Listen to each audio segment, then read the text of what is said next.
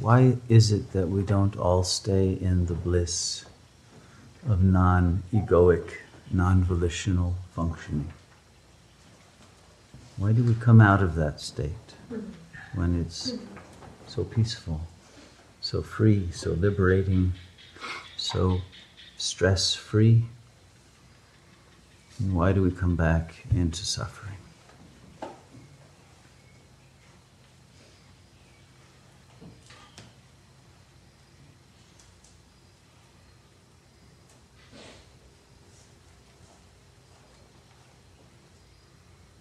Nobody goes back into suffering.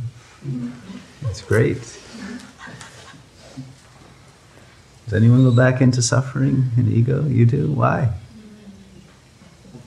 Question I was trying to think about when I feel in a really peaceful state. I'm trying to put myself in that position of what happens. Like there's just a slight little deterioration or like one thought that arises and immediately there's an identification with it. What kind of thought? And then it begins to snowball.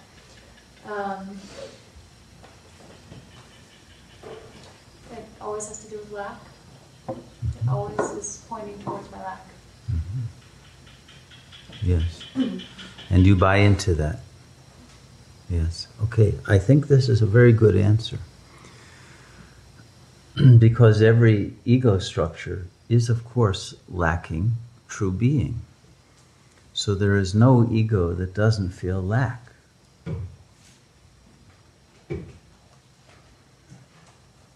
But you can take that as a sign of your own inadequacy and therefore get back onto the gerbil trail wheel and find that it's a hopeless task to try to get rid of that lack because it isn't real in the first place. Or you can take it as the sign that the ego isn't real, because what it is lacking is being, and therefore it can't be you. It can only be an illusion, an image in the mind that has no reality, which is what it is. And so when that thought comes up, if you can choose to laugh at the absurdity of believing you're an ego that lacks existence, which is a self-defeating proposition, because how can you be something that isn't?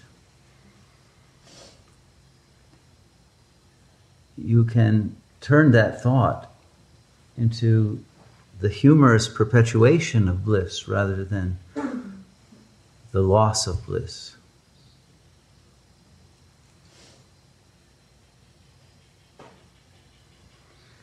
So you can all predict way in advance that a thought will come up of lack, or a feeling of anxiety, or a sense of being an imposter, or whatever, right? It comes up in different ways.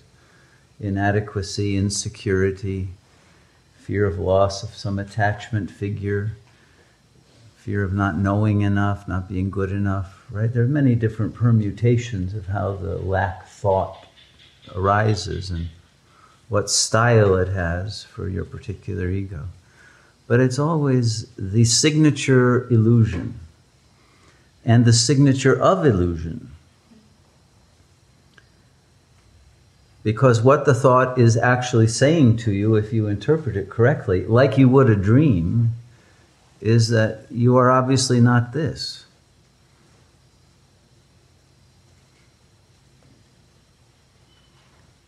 And the thought that comes up can actually then be a protection against the loss of liberation.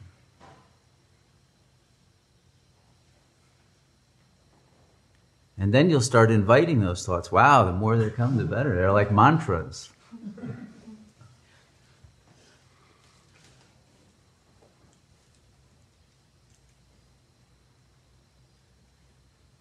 And if we just recognize that that is really what the thought is saying,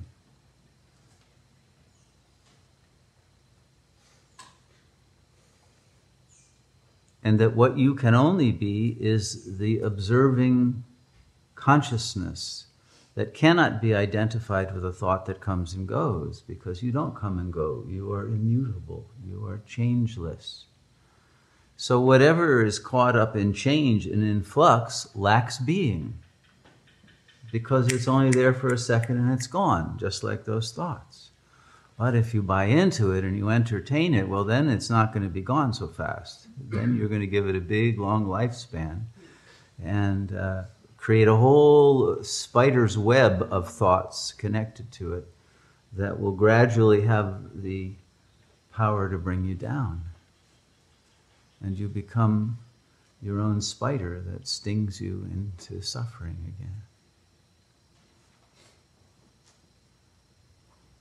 But if you don't fall into the web of illusion, and don't let the spider spin that thread out into a narrative, but act as a reminder that there is no remainder of belief in the ego, then the I thought becomes once more in the state of remembrance of its true nature. And that true nature is emptiness. So you see, lack is a stepped down feeling of emptiness labeled with a negative sign. But it was mistakenly labeled with the minus sign. You're not minus anything, because it is the emptiness that enables you to contain everything. No emptiness, then you're not all. You're just some little particle. So the emptiness should be given a positive sign.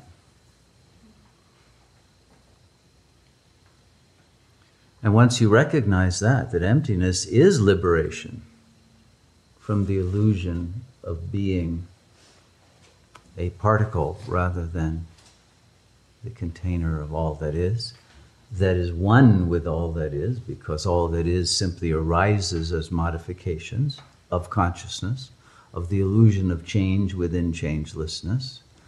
Therefore, you are free. You are free of the illusion of existence.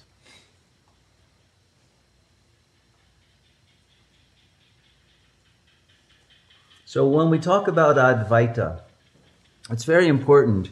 You know, Advaita, when you translate it, is always translated as non-duality. It's not translated as monism.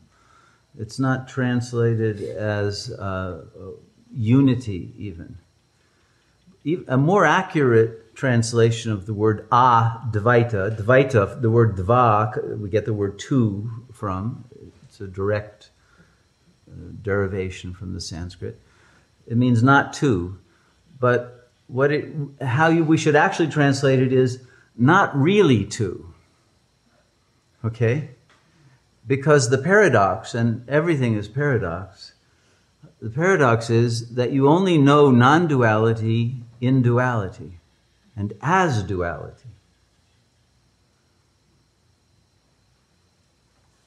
If there was actually only non-duality, there wouldn't be any consciousness of the real truth of non-duality, because you wouldn't be able to think about it.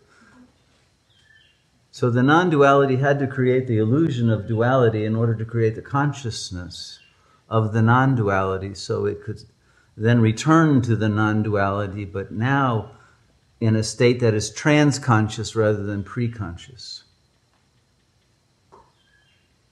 So this is how God evolves, through the creation of the illusion, the realization that it is illusion, and that the illusion itself of there being a split is really the only way that God can look in the mirror and say, "Ooh, beautiful," and then return to a non-egoic form of bliss. So the duality is only the reminder of non-duality. It's not some loss of non-duality. It's the reminder again, on a cosmic scale, of the same thing that thought of anxiety or lack creates at the egoic level, at the macro level. This is what's going on.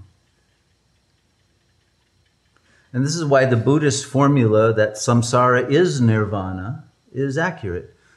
The form is emptiness. The emptiness is form. Because you cannot have form unless there's an emptiness containing the form and being aware of the form, right? And you're only aware of emptiness because there's a temporary situation of consciousness in form, saying, oh, I miss my emptiness. And that's the illusion, because there's no one missing anything. But that need to have the illusion that you're missing something, and what you're missing is simply the lack of lack, enables you to rediscover it at a higher level of consciousness. And so the whole universe evolves itself that way, through this ping-pong game that it plays with itself. This is the Leela. Shiva serves Shakti, slams it back. Shiva misses and has to walk all the way back. Shakti's much better at the game than Shiva. Because Shiva doesn't have a form. He can't even hold the paddle. Right? But it's all just for joy. So whenever you feel you got pinged, just remember you're the pong. And that it takes both sides to create the real. And you are both sides. And so this apparent rupture in God, right? I mean, you could define this as a kind of a schizophrenia in God's mind, is actually its own healing and enables the manifestation of beauty and the appreciation of beauty that would not happen if there were just God sitting in the Godhead of non-form and non-existence before the creation of the world, right? As it says in the Torah, the world was tohu vavohu, unformed and empty. It wasn't much fun. So it had to be created in those incredible 7 days into this paradise that then the ego loses, only in order, however, to rediscover the key of how to turn it back. Now that we're about to turn the world again into something tohu vavohu, thanks to our high technology for emptying out the world of all life in very short order, a few more than 7 days, although if they really want to, they can do it all in one afternoon, so we'll see. But the point is that whatever happens can turn into its opposite very easily, because Shiva, although he is formless, because he has the capacity of emanating Shakti, and she can do everything, the world will be reestablished in its beauty. There's no need to worry about that. It's only the creature who hasn't a clue as to how the world got created in the first place that is worried about all this and thinks there must be something wrong. You know, Shiva's not worried. And Shakti is always just looking forward to having more things to do because she's a workaholic. But she enjoys herself. It's all Leela.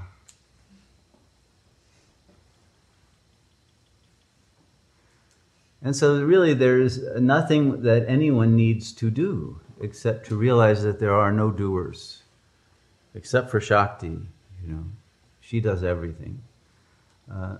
All of us are simply manifestations of that in the form realm and manifestations of Shiva as the consciousness. But if you let Shakti do it all, and you stay as Shiva, life is much easier. If you want to be Shakti, you can do that, all right? But then you have to be in the bhakti state. Shakti needs bhakti in order to surrender to Shiva again, to get the approval that, good girl, Shakti, you did it again. You know, nice universe this time. And so she's responsible for the quantum waves, just like the waves of the ocean. You know, one universe after another, after another, after another. Oh, that one's really beautiful. Very nice, very nice. And Shiva just watches the whole thing. This is the great mythology. You know, Brahma opens his eyes, there's the universe, closes his eyes, it disappears, opens his eyes, another. So all of this happens over and over again. And that's the most recent theory, you know, that there isn't just one big bang. There's a big bang, and then it crunches, and then it goes out again, and it's a ping pong game again. And not only that, but there's many different parallel universes playing other sorts of games. Some are even playing chess. But they're all just joy. That's the only reason for them existing. And one day you'll travel through all of them. Maybe you already have. This is the last stop. Because this is the stop just before the return to Shiva. But you can only return to Shiva when you know that that is really who you are and always have been. And there is no longer any trace of the sense of lack. What's the opposite of lack? Mm-hmm. Perfection. And that perfection is the fullness of the infinity of the energy of God.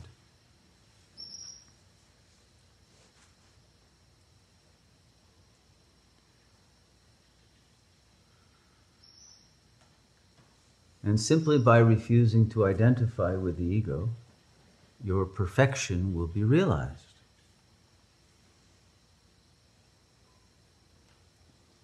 You don't need to flagellate the ego and tell it what a bad little child it is.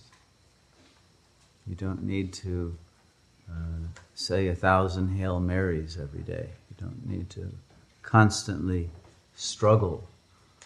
You know, that's what that illusion will want to do. That's how it will want to turn everything into some reason for feeling bad about itself. Because that's what egos do. Right? You can't blame the ego for it. That's its role.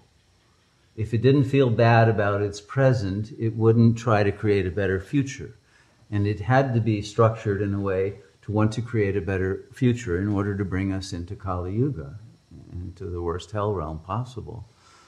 So all of that was a necessary part of this beautiful play. And with the dissolving of the ego through the realization again, the unconcealment of the supreme reality, the ego loses its function in the psychic economy of the universe and of God's mind, and Sat Yuga can re-manifest again, the dawn of a new age that is completely free of egos. That's all we had to remove from the world were egos. We didn't have to remove anything else. And we don't really need to remove egos since they didn't exist anyway. But they had to create a mark, and the mark is, of course, creating lack in the actual physical world to try to prove the existence of their own form of illusion. And now, having made a thorough mess of things, even the most atheistic egos are starting to pray and wanting to return to some form of intelligence that can help us get out of this mess. I mean, mega mess of nuclear reactors melting down in almost every country in the world, and wars that have a momentum of their own and can't be stopped, and global meltdowns and climate change, and the whole thing is totally out of control. And if you don't think that they're pulling their hair out in Washington and Moscow and London and Paris and Bonn and Berlin and wherever they happen to be pretending they're governing something, then you don't understand the kind of anxiety that is going on at those levels of the world right now. And so a little sanity and a little bit of divine energy coming from some points of light of communities that have transcended that illusion will actually have a large impact on the world in a relatively short amount of time. as the power centers lose their power and the lights go off there, and the light of spirit begins to shine more visibly in those areas where consciousness has raised to a transegoic level. And so may this be one of those places of light. And we'll see if that's what Shakti wants, that's what's going to happen. She's the boss around here.